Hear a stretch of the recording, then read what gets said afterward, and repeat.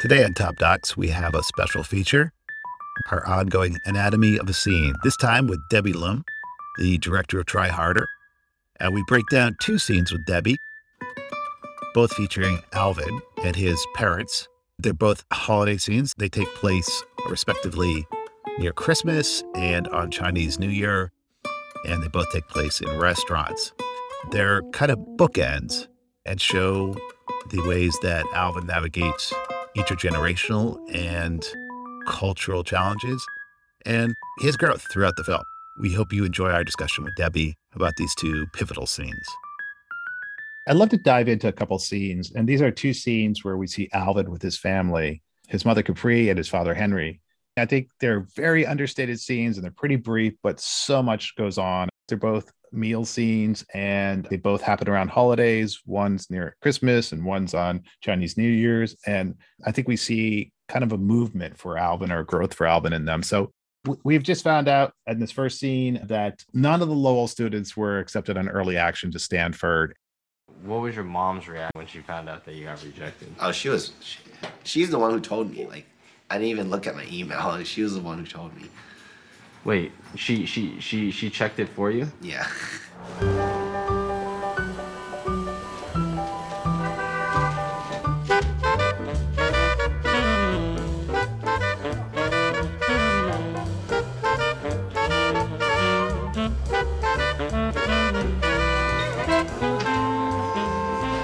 We didn't exchange gifts because they buy the things all the time. So you don't get a present from your mom?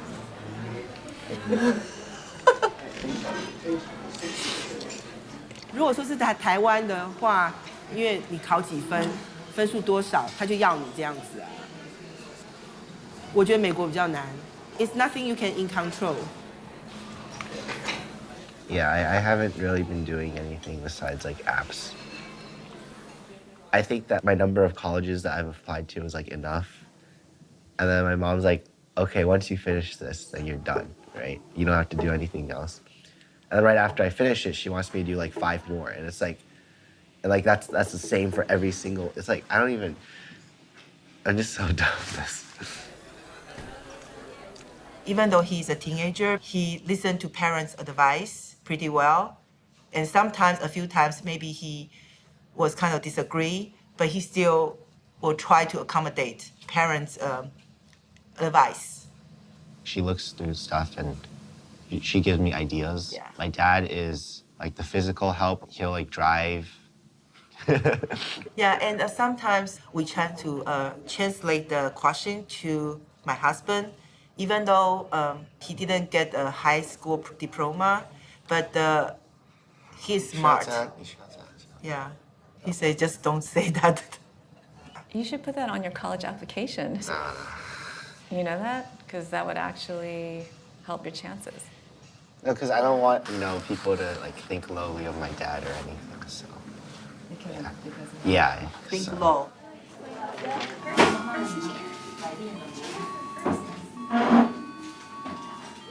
And the tagline here is Alvin ultimately applies to 26 colleges.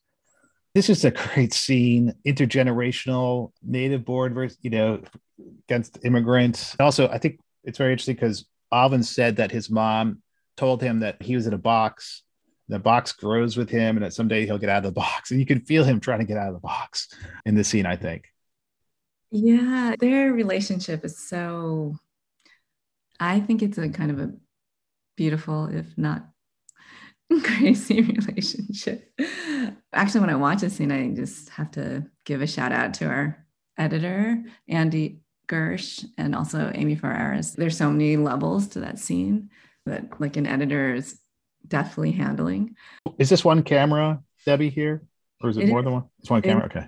Right, yeah, we were a very small crew. We kind of had to be like that, to be able to get the things that we wanted to get. When we finished making the film and then we showed it to them, Capri said, oh, my son, he's just not like Ian. he's not a good Chinese, like as a Chinese kid, he's not like Ian, or he's not good like that. And She could say that, I think, to camera, because that's sort of what she has to say in her world. But in reality, she really, really adores her son and does a lot of things for him, but they're just not the things that I think maybe translate in an American story.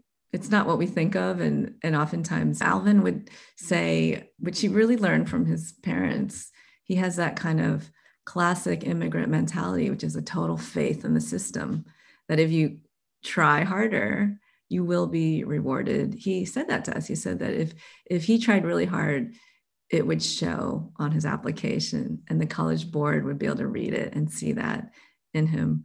And I always kind of joke that it's not until you're really a real American that you realize that you have to actually work the system.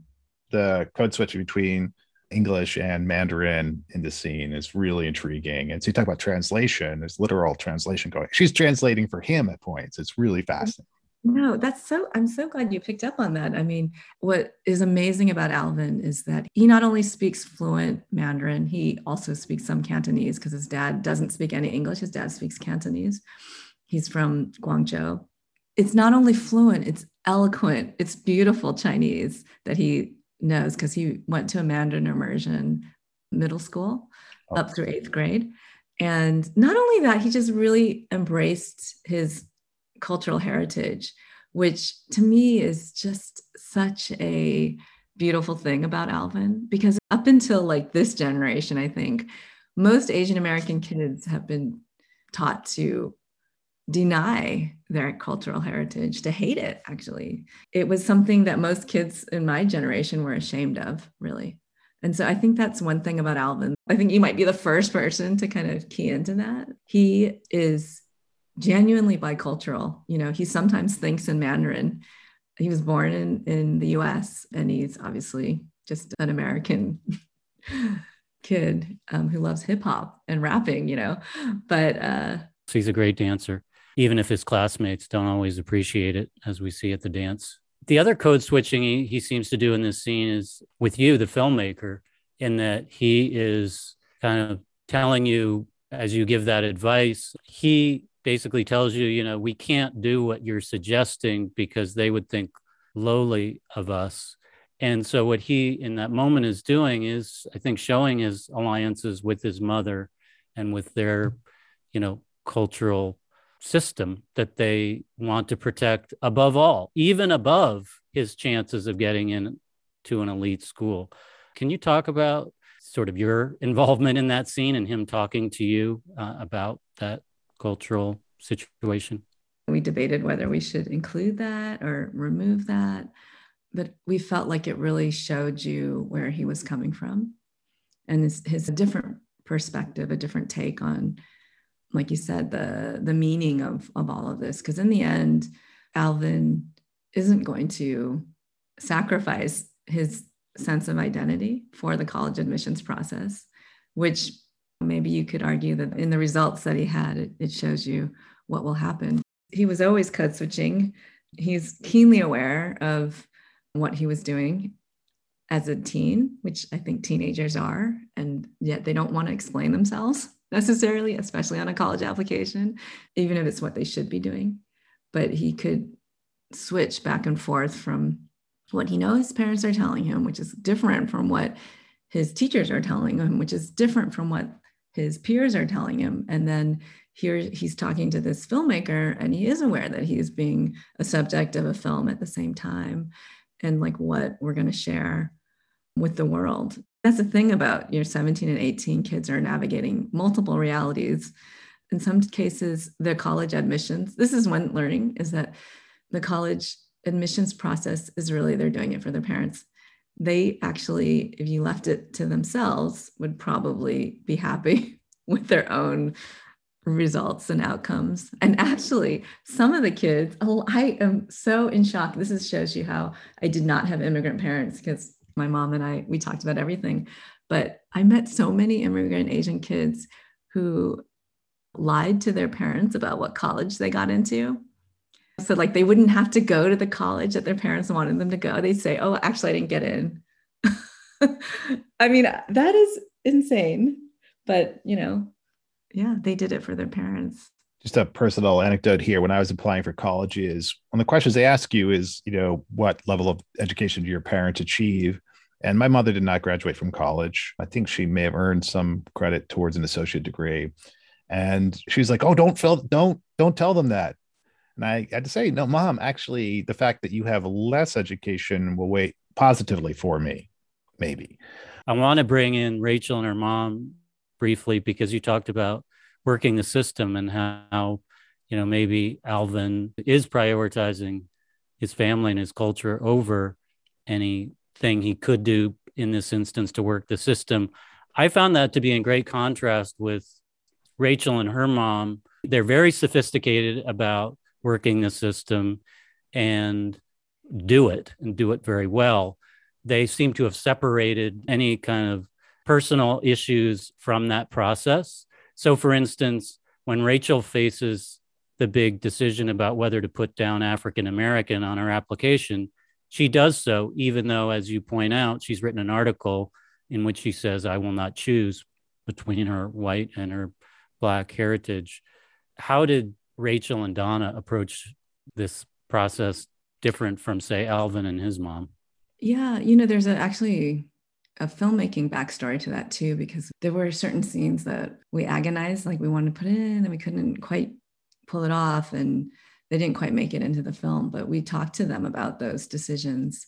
There was actually a scene, because Rachel's results, the way that they're shared in the film, we really agonized about that because there was another scene that we wanted to include that we didn't. I don't want to spoil the film for people who haven't seen it, but we asked them about race.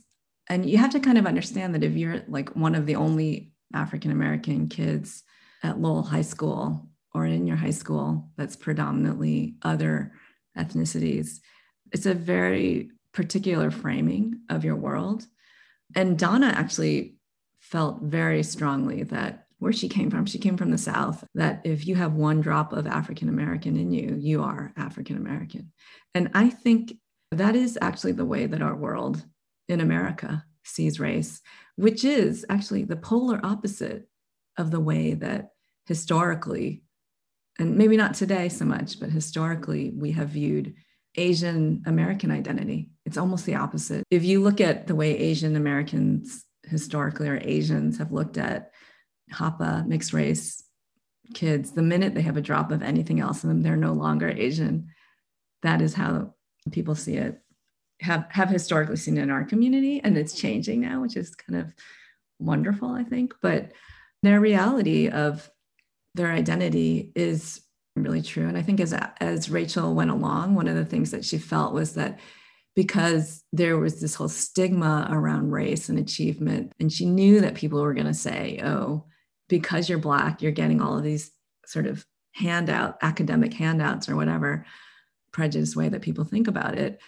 She wanted to hide that all the time when she was a kid. She wanted to not really, talk about her African-American side. She wanted to be seen as kind of like race neutral, which of course we don't live in a race neutral country.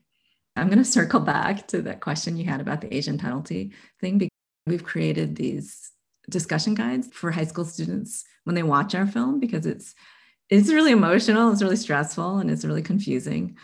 And it can have lasting impact on your identity throughout your whole life. And actually, we're including myth busters about the Asian penalty, because there are definitely other perspectives on that. I think a lot of immigrant Asians may feel like they're being discriminated against. And at the same time, there could be just a cultural confusion, culture gap. There's an organization, the Coalition for a Diverse Harvard, that really is sort of looking at countering that, demystifying that. For our listener, just a note on this next scene, it starts with an extended dialogue between Alvin and his parents that is not in English. The basic content is that Alvin has just had a college admissions interview, and because it's Chinese New Year, his mother offered the interviewer a gift envelope, and Alvin and his parents are discussing the appropriateness of this kind gesture.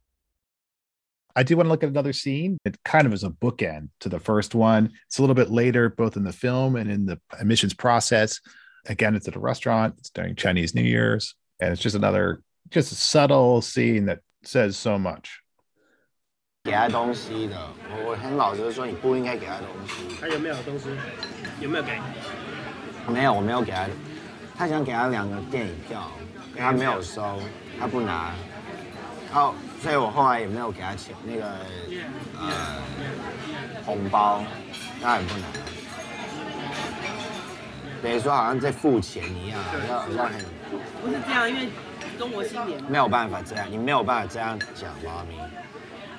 有可能是有别的 intention， 然后他们会 get it wrong， 所以最好是就不要给他们东西。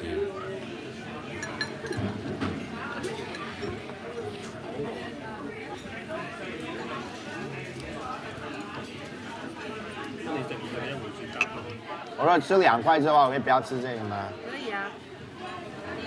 今年是鸡年，你知道吗？你应该。我不管说今年是什么年。不管你管不管 ，OK？ 我要你吃你就吃哈。哎 ，Lucy 啊，是给你跟那个你们老板 ，OK？No No No No， 哎，给你哈，新年好。谢谢，好，谢谢。We initially thought that the interview would last about an hour or so, but it went way over time, so it went from 10 to almost about 12.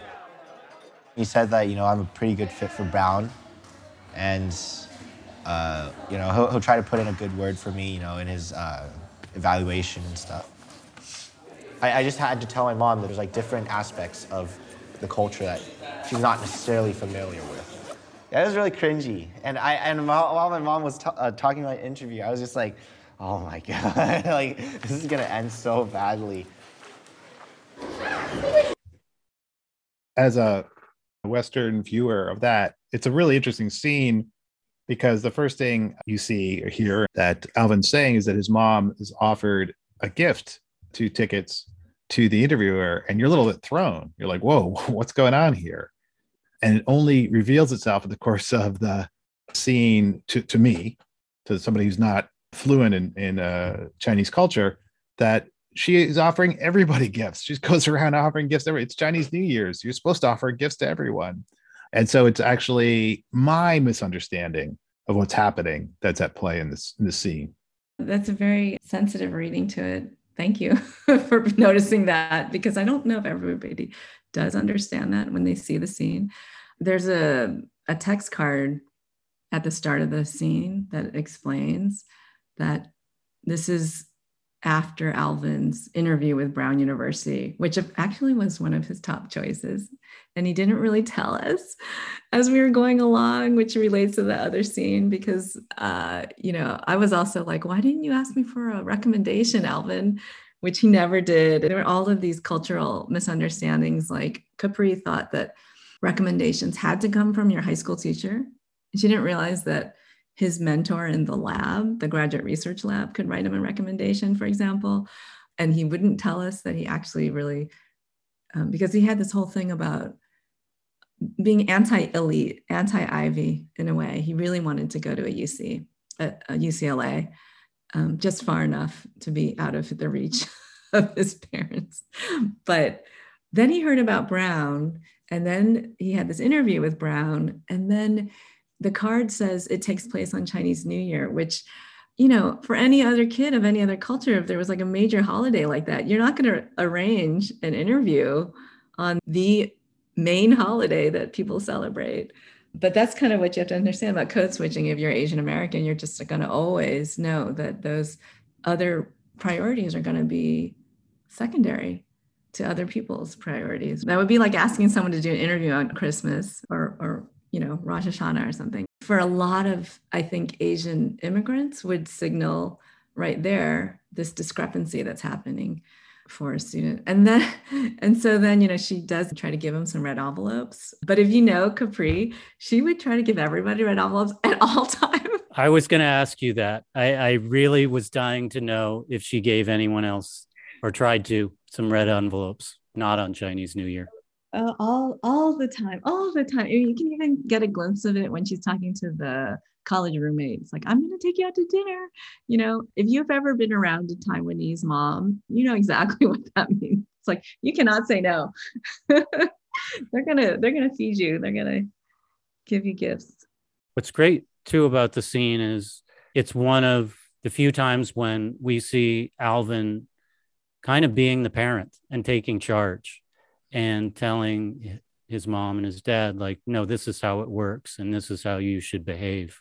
Was that kind of a revelatory moment for you in observing these characters?